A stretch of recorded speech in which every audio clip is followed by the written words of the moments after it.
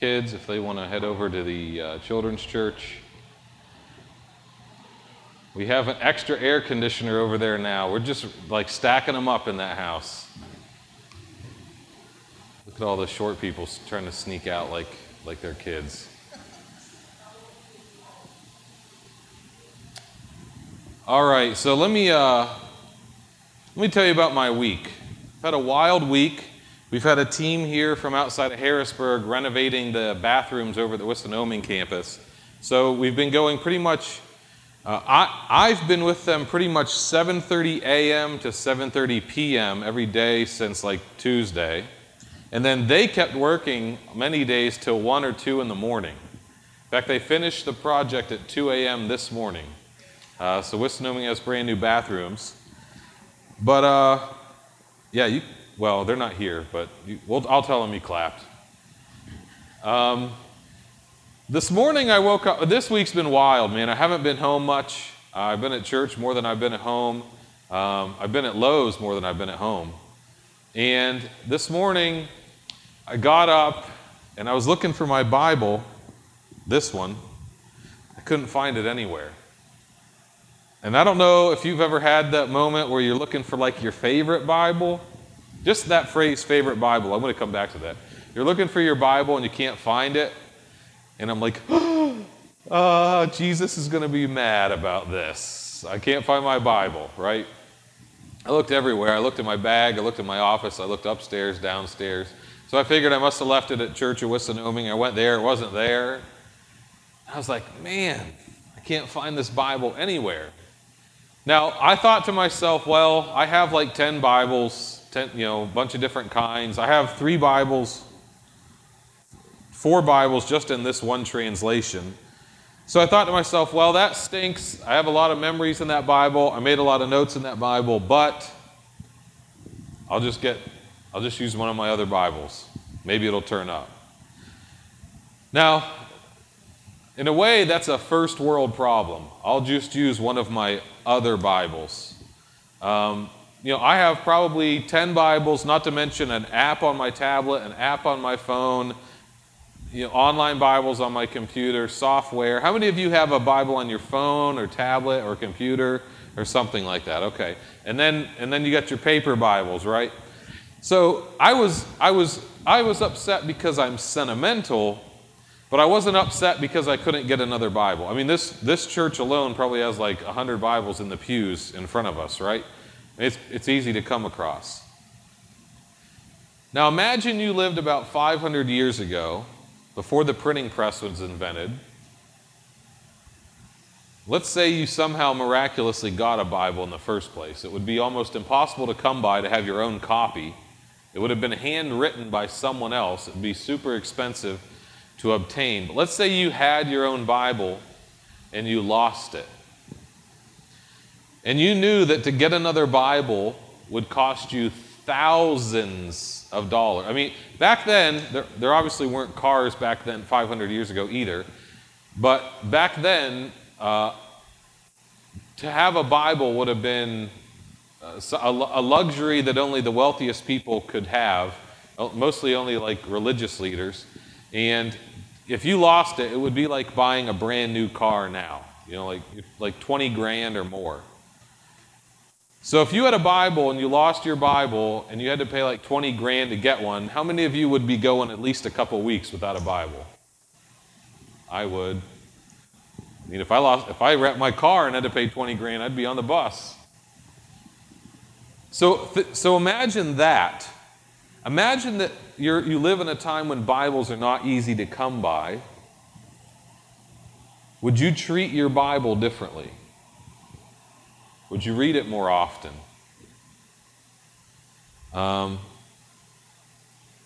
We live probably in the age where the Word of God is more accessible to more people than it ever has been. I mean, not just, for one thing, the ease of printing nowadays. I mean, we made our own little booklets for this Nehemiah series that we distributed to the church. We just printed the whole book of Nehemiah for free.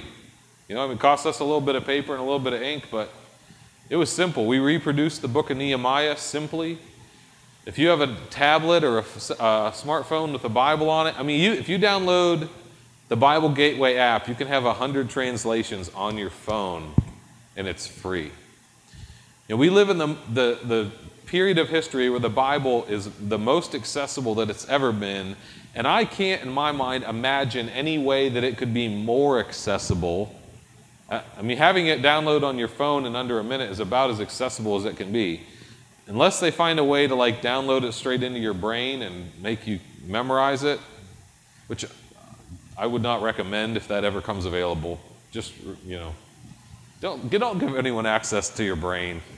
Don't let them download things into it. But I think the Bible's incredibly accessible, which is great. There's more people that read the Bible now than ever. But I wonder also at times if maybe because it's so accessible and because we've gotten so familiar with it, if we don't sometimes treat it nonchalantly and treat it with a little bit of a cavalier attitude. And here's what I mean. Here's an example from my life. I have this devotional that I read every day. It's an A.W. Tozer devotional. There's a little verse or 2 verses at the top, and then there's 5 or 6 paragraphs of what A.W. Tozer says about that verse. Every day I catch myself skipping the verse because, I've read that before. I skip the Bible so I can see what Tozer has to say. Now I know that that's wrong, and I always have to catch myself. I'll be halfway through the devotional, be I need to read the passage. And I have to go back to the top of the page to find out what scripture is he referencing. So in my life, that's an example of sometimes treating the Bible a little too nonchalantly. I skipped over the inspired, infallible Word of God to get to the opinion of a man. Even a man that I love and trust and named my son after, I catch myself every morning skipping the Bible. So I go back, I discipline myself, I go back, and I read it. Now, one real quick piece of history, and then I want to get into Nehemiah 8 here. If you're familiar with the Protestant Reformation in the 1500s, in 1517, Martin Luther nailed the 95 Thesis to a church door. Essentially 95 objections he had to the Catholic Church. And he nailed it to the door, and that started the Protestant Reformation. Okay, a big schism in the church, and really our church has our roots go that far back because we're not Roman Catholic. The Protestant Reformation. Something preceded the Protestant Reformation that made it possible and kind of sparked it, and that was in 1440 when Gutenberg invented the printing press. I know, don't fall asleep on me, this is important, all right? When Gutenberg invented, not Steve Gutenberg, Johannes Gutenberg invented this printing press, and he started printing Bibles.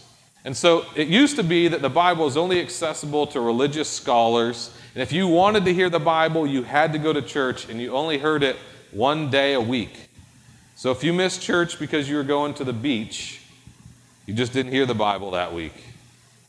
And so people would come just to hear the Bible because they knew that was their only chance to hear the Bible that week. And because in a lot of ways the people couldn't read anyway. They wouldn't be able to read the Bible if they wanted to, so they had to trust the interpretation of the priest. So they could not double-check the priest. They could not double-check teachers. They could not test anyone. You had to trust that what he was saying was right because, number one, he's the only one that can read. Number two, he's the only one that has a copy. So Gutenberg invents the printing press in 1440. He starts printing Bibles out, just cranking them out.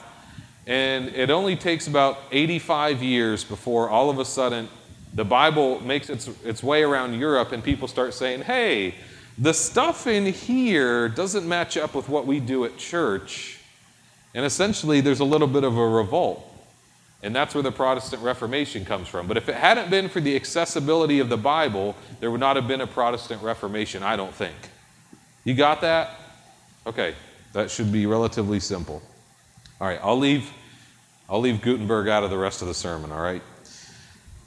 Now, at True Vine, we have 5 values, the first of which is the living and active Word of God. We value the Bible, okay? We don't just think it's good, we think it's essential. It's more than important.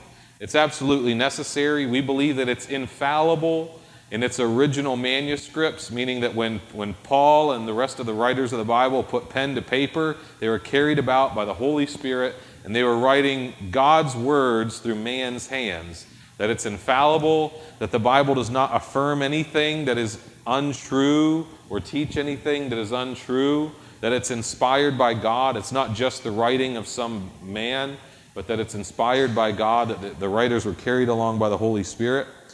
So True Vine, we believe that, and we require all of our leaders to at least agree on that. Not everybody that walks through our doors believes that, but all of our leadership does.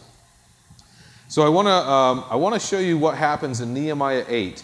I told you last week that they've already finished rebuilding the wall in Jerusalem, and now Nehemiah is kind of reforming or revitalizing the people of the city. He's instituting some practices, some religious practices, that is going to bring about revival in the city. So I'm going to read Nehemiah 8, 1 through 8. If you wouldn't mind, I know we a little jumping jacks today. If you wouldn't mind standing with me one more time, I'm going to read this for us. I think you'll understand why about halfway through. All the people gathered as one man at the square which was in front of the water gate, and they asked Ezra the scribe to bring the book of the law of Moses, which the Lord had given to Israel. Then Ezra the priest brought the law before the assembly of men, women, and all who could listen with understanding on the first day of the 7th month. He read from it before the square which was in front of the water gate from early morning until midday, in the presence of men and women, those who could understand, and all the people were attentive to the book of the law. Ezra the scribe stood at a wooden podium which they had made for the purpose, and beside him stood Mattithiah, Shema, Ananiah, Uriah, Hilkiah, and Messiah on his right hand, and Pedaiah, Mishael, Malchijah, Hashem, Hashbaddanah, Zechariah, and Meshullam on his left hand. Ezra opened the book in the sight of all people, for he was standing above all the people. When he opened it, all the people stood up. Then Ezra blessed the Lord, the great God, and all the people answered, Amen, Amen, while lifting up their hands. Then they bowed low and worshiped the Lord with their faces to the ground. Also Jeshua, Bani, Sherebiah, Jamin, Akub, Shabbathai, Hodiah, Messiah, Kalida, Azariah, Jozabad, Hanan, Peliah, the Levites explained the law to the people while the people remained in their place. They read from the book, from the law of God, translating to give the sense so that they understood the reading. All right, thank you very much. You can have a seat. If you could go to the first slide for me, Nate, back up a little bit. Now, okay, so the wall has been built. Jerusalem now has a wall that's functioning, and other than maybe hanging some doors on it, they're good to go. So they get the book of the law out. Now, the book of the law is what Moses wrote: Genesis, Exodus, Leviticus, Numbers, and Deuteronomy. That was their Bible at that time, because obviously Nehemiah hadn't been written because they were living it. The other prophets were either had just been written or being written or about to be written. So all they had were what we call the Pentateuch, or the first 5 books of the Bible. That's what they had. And they decided to dust it off and read it publicly. Now, I asked Dan this morning to read Genesis 1 out loud for us. It was 31 verses, I think. Dan did an excellent job, and I knew he would, in typical Dan fashion, just giggling the whole time. And he read Genesis 1, and I asked you to stand. The reason I did that is because I wanted us to just get a tiny taste of what they were doing on these days. Now, it says that they read from early morning until midday. They probably stood for 5 or 6 hours while Ezra just started. I assume he started in Genesis 1, right where I had Dan read, and he just read through. Now, I know that in 2015, if you said, hey, today at church we're going to just stand for 5 and 6 hours and read the Bible, that would be a great way to make sure no one shows up. But in Nehemiah's day, they did not have their own Bibles. They could not hear the Word of God whenever they wanted. They could not turn on TBN or listen to a podcast or anything like that. And Jerusalem was in such a mess, they didn't even really have a functioning worship system. So when they cracked open God's word, people wanted to hear it because they had not been able to hear it very often. A lot of what they knew was just what they remembered, which probably meant a lot of people were wrong about some stuff. And we'll get to this next week, but it says that when he read it, the people just started to weep because it had been so long since they'd heard it, and they realized how their lives were out of order from Scripture. So they were willing to stand for 5 or 6 hours to hear the Bible, to hear the law of Moses read to them. Genesis, Exodus, even Leviticus, even Numbers, Deuteronomy. You know, this church right here, this campus that we're at, started, some of you will recall this, as a Bible study in Deuteronomy that met in Shay's house and my house. We said, hey, we're gonna start a church. Why not start it in Deuteronomy? And you know, when I was praying about whether we should start True Vine Tyson Ave, I fasted for a week and I asked the Lord to show me somewhere from Scripture. And the passage he showed me, of all places, was in Leviticus 19. That's the same chapter that says not to mix 2 kinds of fabric and not to get tattoos for the dead and all sorts of stuff.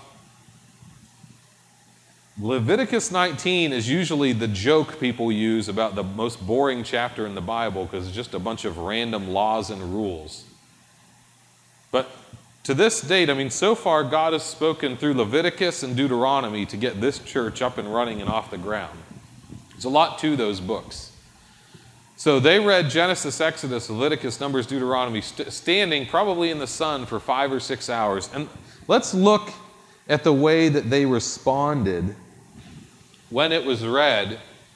First of all, it says right here in verse 3 at the bottom, it says, all the people were attentive to the book of the law. Oh man, what I wouldn't give to have everybody pay attention. What I wouldn't give to have everyone attentive. I want to tell you a secret. Don't tell anyone. Scrub this from the recording. All right, we have staff meeting on Tuesdays. Every Tuesday we have a staff meeting. Sometimes, if there's an important meeting where we need to get a lot done, I'll text the staff and say, hey, anybody want anything to drink from Wawa? And those greedy buggers take me up on it every time. What they don't know, or some of them do know, is that when I get those drinks from Wawa, I pay an extra $1 to have an energy boost added to every single one so that they'll pay attention during these meetings.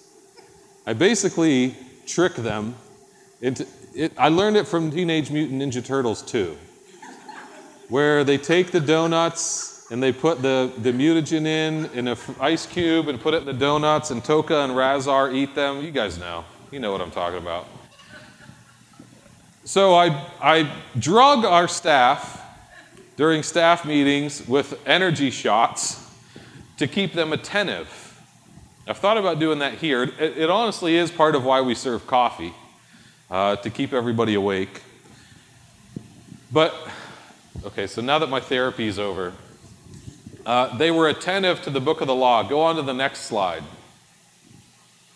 And this is what it says.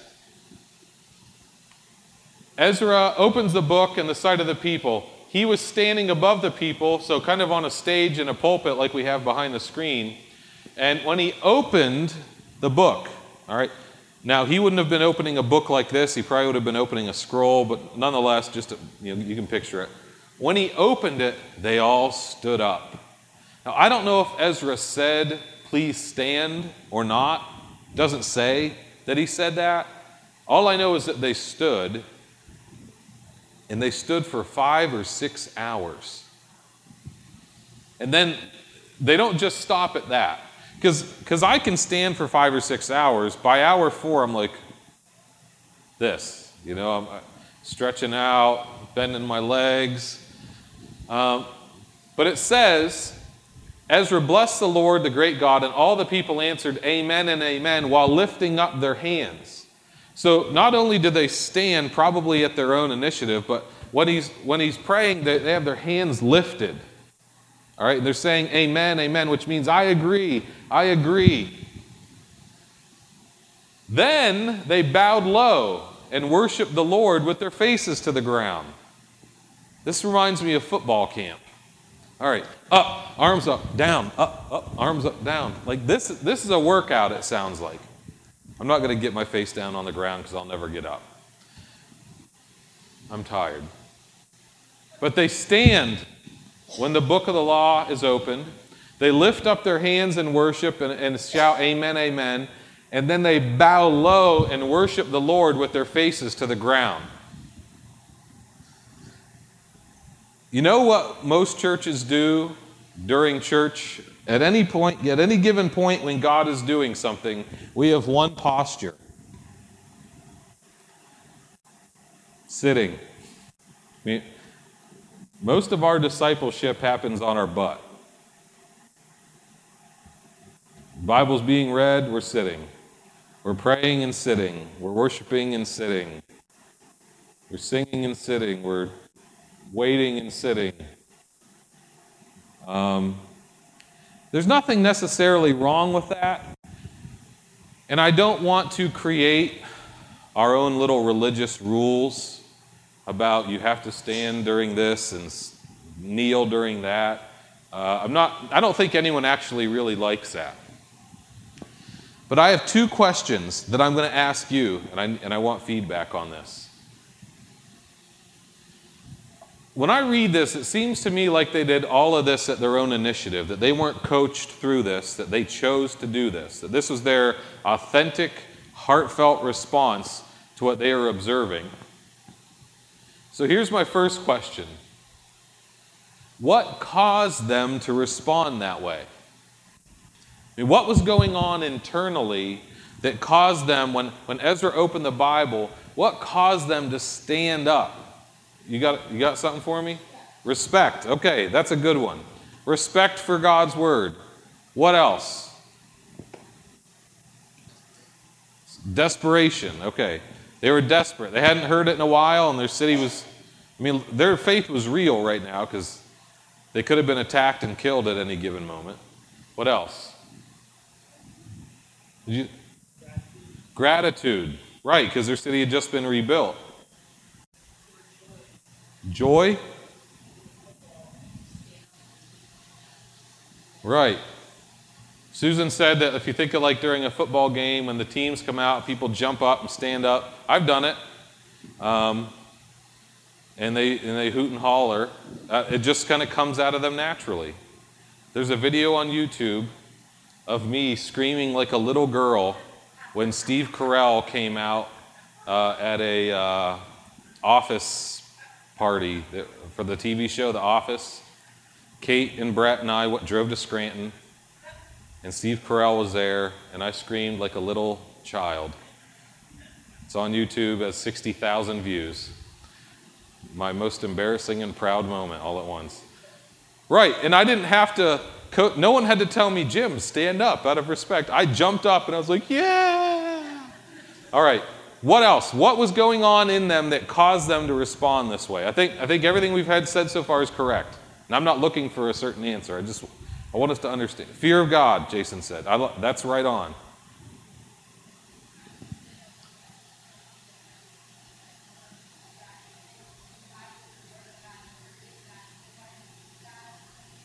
Okay. To get a view. Is that what you're saying? Like they want to see. Right, because they're seeing Scripture, which many of them may not have ever physically seen that scroll, or at least not in a long time. All right, anyone else? I think everything you said was right on. It doesn't have to be one answer because there was thousands of them. They could have all had their own reasons. I bet there was a couple people that stood up because everyone else was standing up, and they didn't want to look silly. But here's why I asked that question. I don't think we would help anyone if we made a rule at church, hey, every time we read the Bible, we're going to stand up. I don't think it would help anyone if we made a rule at church that when we're singing, we stand, when we're praying, we kneel. I don't think that really helps anyone. What I think would actually be better is if we found out what happens internally to cause people to do that at their own initiative, and can we work on that? Can we work on things like respecting God's word, fearing God, having excitement about the Bible? I'll tell you what, if you could only read this like 12 times a year, I bet you would start looking forward to that one day a month where you got it. If you could only read the Bible on the first of the month, I bet by the 29th or 30th of the preceding month, you would start to ramp up and hunger and like 2 more days till I can read the Bible. Because it's so accessible, I think we've lost some of that hunger and we take it for granted. All right, so I love what you guys said. I loved your responses. I think that was what was going on inside of them. All right, next question. This question is about us. What do you think prevents us from responding like that? What prevents us from doing that? You can speak for yourself. Don't speak for the person sitting next to you or, Comfort? Well, elaborate on that, Shay.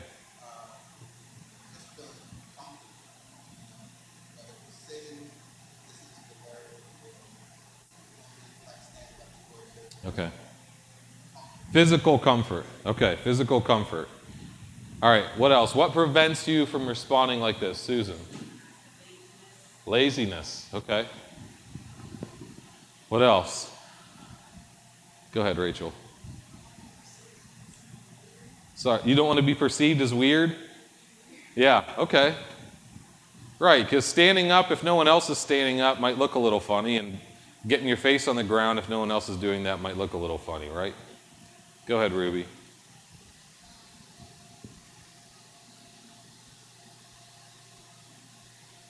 Forget it? Okay, all right. We'll come back if we need to. Anyone else? Any other reasons that prevent us from responding like they did? Complacency. I agree. Did you have Nisha? The heat? Yeah. Yes. Yes. I would say that's probably accurate. The heat. But when it's cold, then you need movement to stay warm. So we'll try this in December. Did you have something, Ruby? Go ahead. Lack of excitement. Lack of zeal. All right. Now, I'm not going to beat you up, but we all know those aren't good reasons, right? We all know that we don't want to be known for lack of zeal, complacency, love for physical comfort, laziness, all that stuff. We don't want to be known for those things.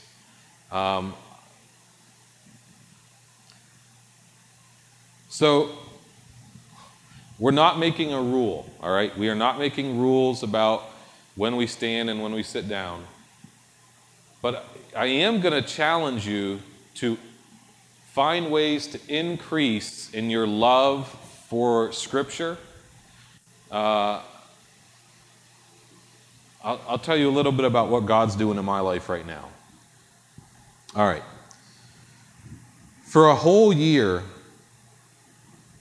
I tried to wean myself from a paper Bible, all right, an actual printed Bible. I didn't get rid of them, I just didn't use them because I thought I didn't use them. I thought, you know what, I have to take my tablet everywhere anyway. If I underline something on my tablet, it transfers to my phone and my computer. If I make a note on my tablet, it transfers to all of that. It's going to be so much easier. And so I did a 1-year experiment where I said, I'm going to do all my Bible reading from a tablet. And I did the Bible read. I didn't read through the whole Bible, but I read through enough of it.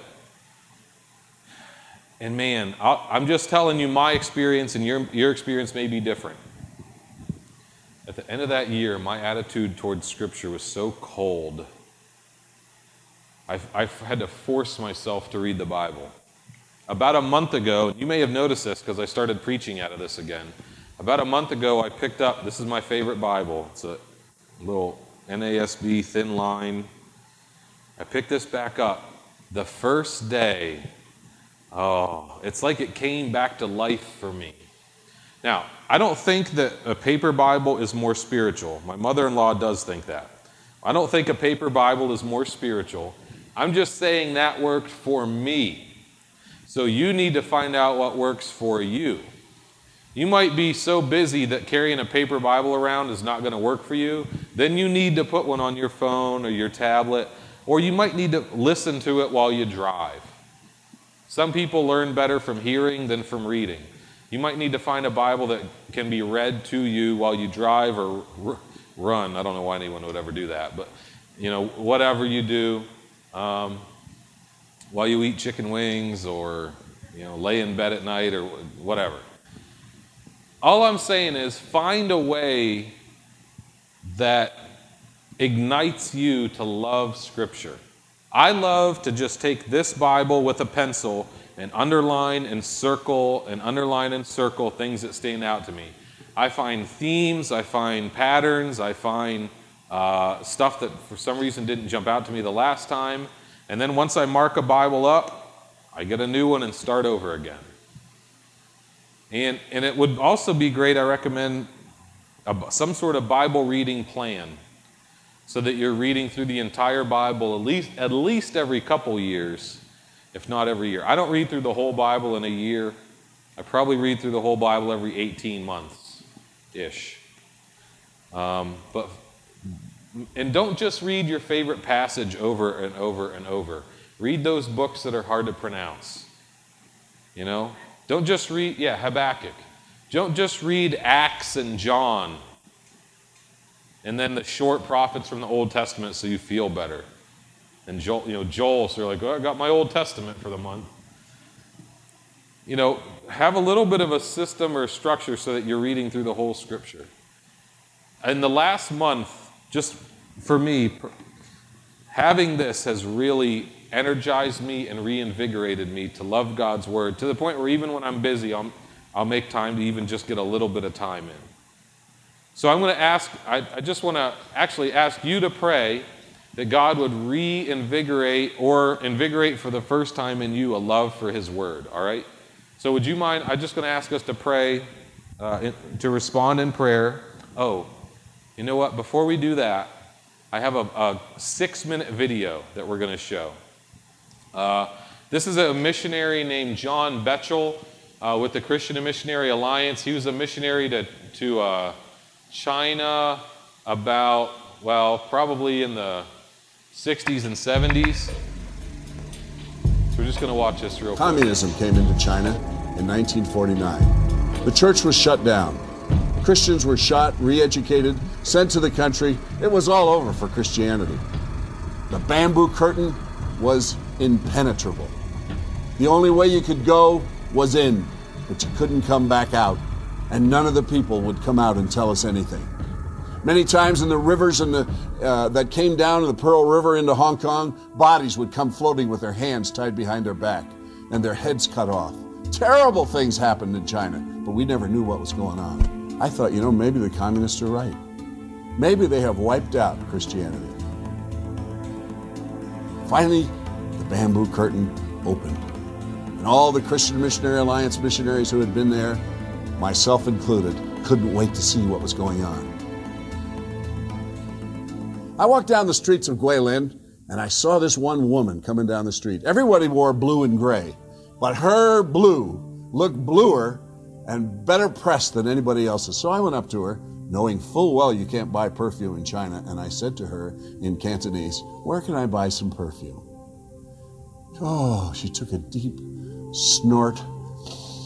Oh, if I could just smell some perfume again. I haven't smelled it for 30 years. You can't buy perfume in communist China?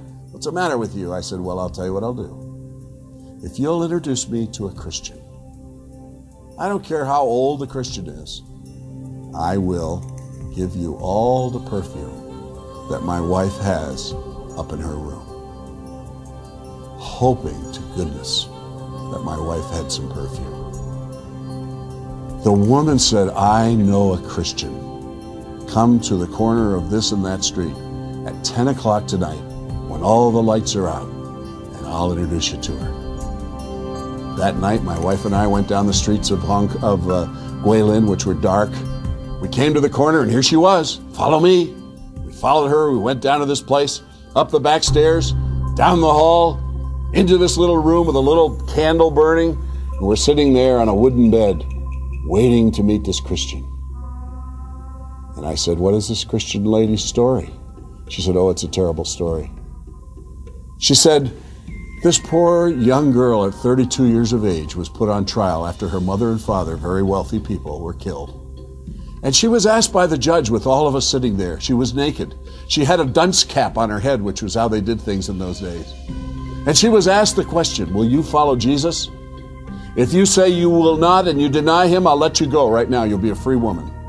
And all of us, there were about 5,000 of us in the stadium, were thinking, please, please, just say you don't believe in Jesus for 1 minute and then ask Jesus to forgive you. That's all you got to do and you're free. And this young woman you're going to meet in a minute said, I will follow Jesus till the end of my life. I cannot deny him. I'm sorry.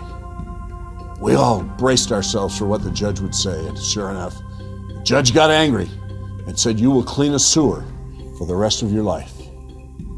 In China, the sewers are open, and you have to take a rake and just keep them moving. And that was her job. But this woman told us she's been doing this for 30 years. And her father owned this house, but she lived in a little room downstairs, which we let her live in. And I hear the patter, patter, patter up the stairs. And I hear quick steps down the hall. The door bursts open. And here's this little woman, 60-some years old, a smile as big as the world on her face. And she looked at us and she said, which one of you is a Christian? And I said, I am. She said, I'd like a Bible. It's the only thing you can't have in China. So I said, well, if there's one in this town, I'll have it to you in the morning. I went back to the hotel. This was about midnight. I went in and there was a Hong Kong Chinese pastor checking into our hotel. I walked over and I said, hi, Ronald, how are you? Ronald said, don't talk to me. I don't want anybody to know you know me. I said, Ronald, I want to talk to you till you give me a Chinese Bible. He said, I have 6 of them. I said, well, that's easy. Just give me one. He said, I can't. The customs officer got very angry and wrote in big letters in my Bible, when this man leaves China, he has to have 6 Bibles. So I have to give him when I leave. I said, let me have them overnight. He gave me the 6 Bibles. I took them upstairs to my wife. And between the two of us, we cut Matthew, Mark, Luke, and John out of one Bible. And we went through the Old and New Testament, and we cut one full Bible out of those 6 Bibles. Next morning, I gave the 6 Bibles back to Ronald. My wife had made a cover with a T-shirt for the one Bible that we had cut out. We took it over to the woman with all the clothes we didn't need, about 4 years of salary to give to her. We burst into her room where she was sitting on her bed praying. We gave her the clothes, beautiful clothes, my best clothes. She said, put them over there, almost like she was angry. So then I reached in my pocket and I took out the equivalent of 4 years' salary of her money. And I said, here's some money to help you. Just put it in the drawer. I was getting discouraged. Then I took out the T-shirt covered, cut up copy of God's Word. She lit up. She grabbed the Bible, took it to her breast, and said, "Bo boy, precious, precious.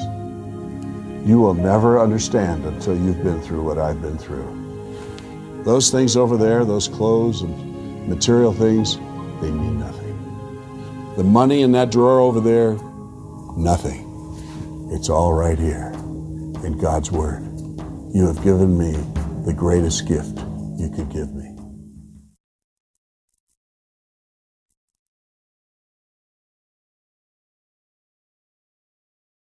So here's how I want to wrap up today. I want to ask you to pray that God would give us, you and us, a love for His Word, an honor for His Word that matches what we just watched in this video, but also what we see in Nehemiah 8, where they loved God's Word, they were excited about it, they revered it, and they honored it. So would a couple of you pray out just for yourself, and then we'll close.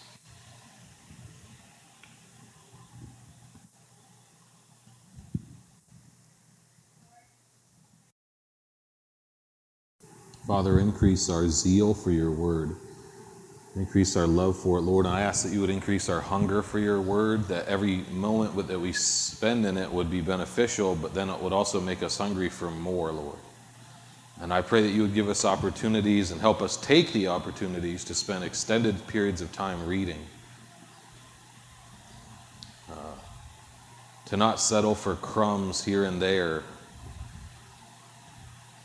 And Lord, as Susan prayed, got Bibles in every part of our house, would you put Bibles in our hearts, Lord? Would you help us to meditate on Scripture, to fill our minds and our hearts with Scripture, Lord, so that it comes out of our mouths, not to attack or tear down, Lord, but to encourage and edify others. That the decisions we make, that the way we function as a church and the way we love our neighbors would all be informed and shaped with your word, Lord. We love you, Jesus. We love your word. I pray that you would help us to absorb it. I pray that, Jesus, in your name. Amen. Amen. Thank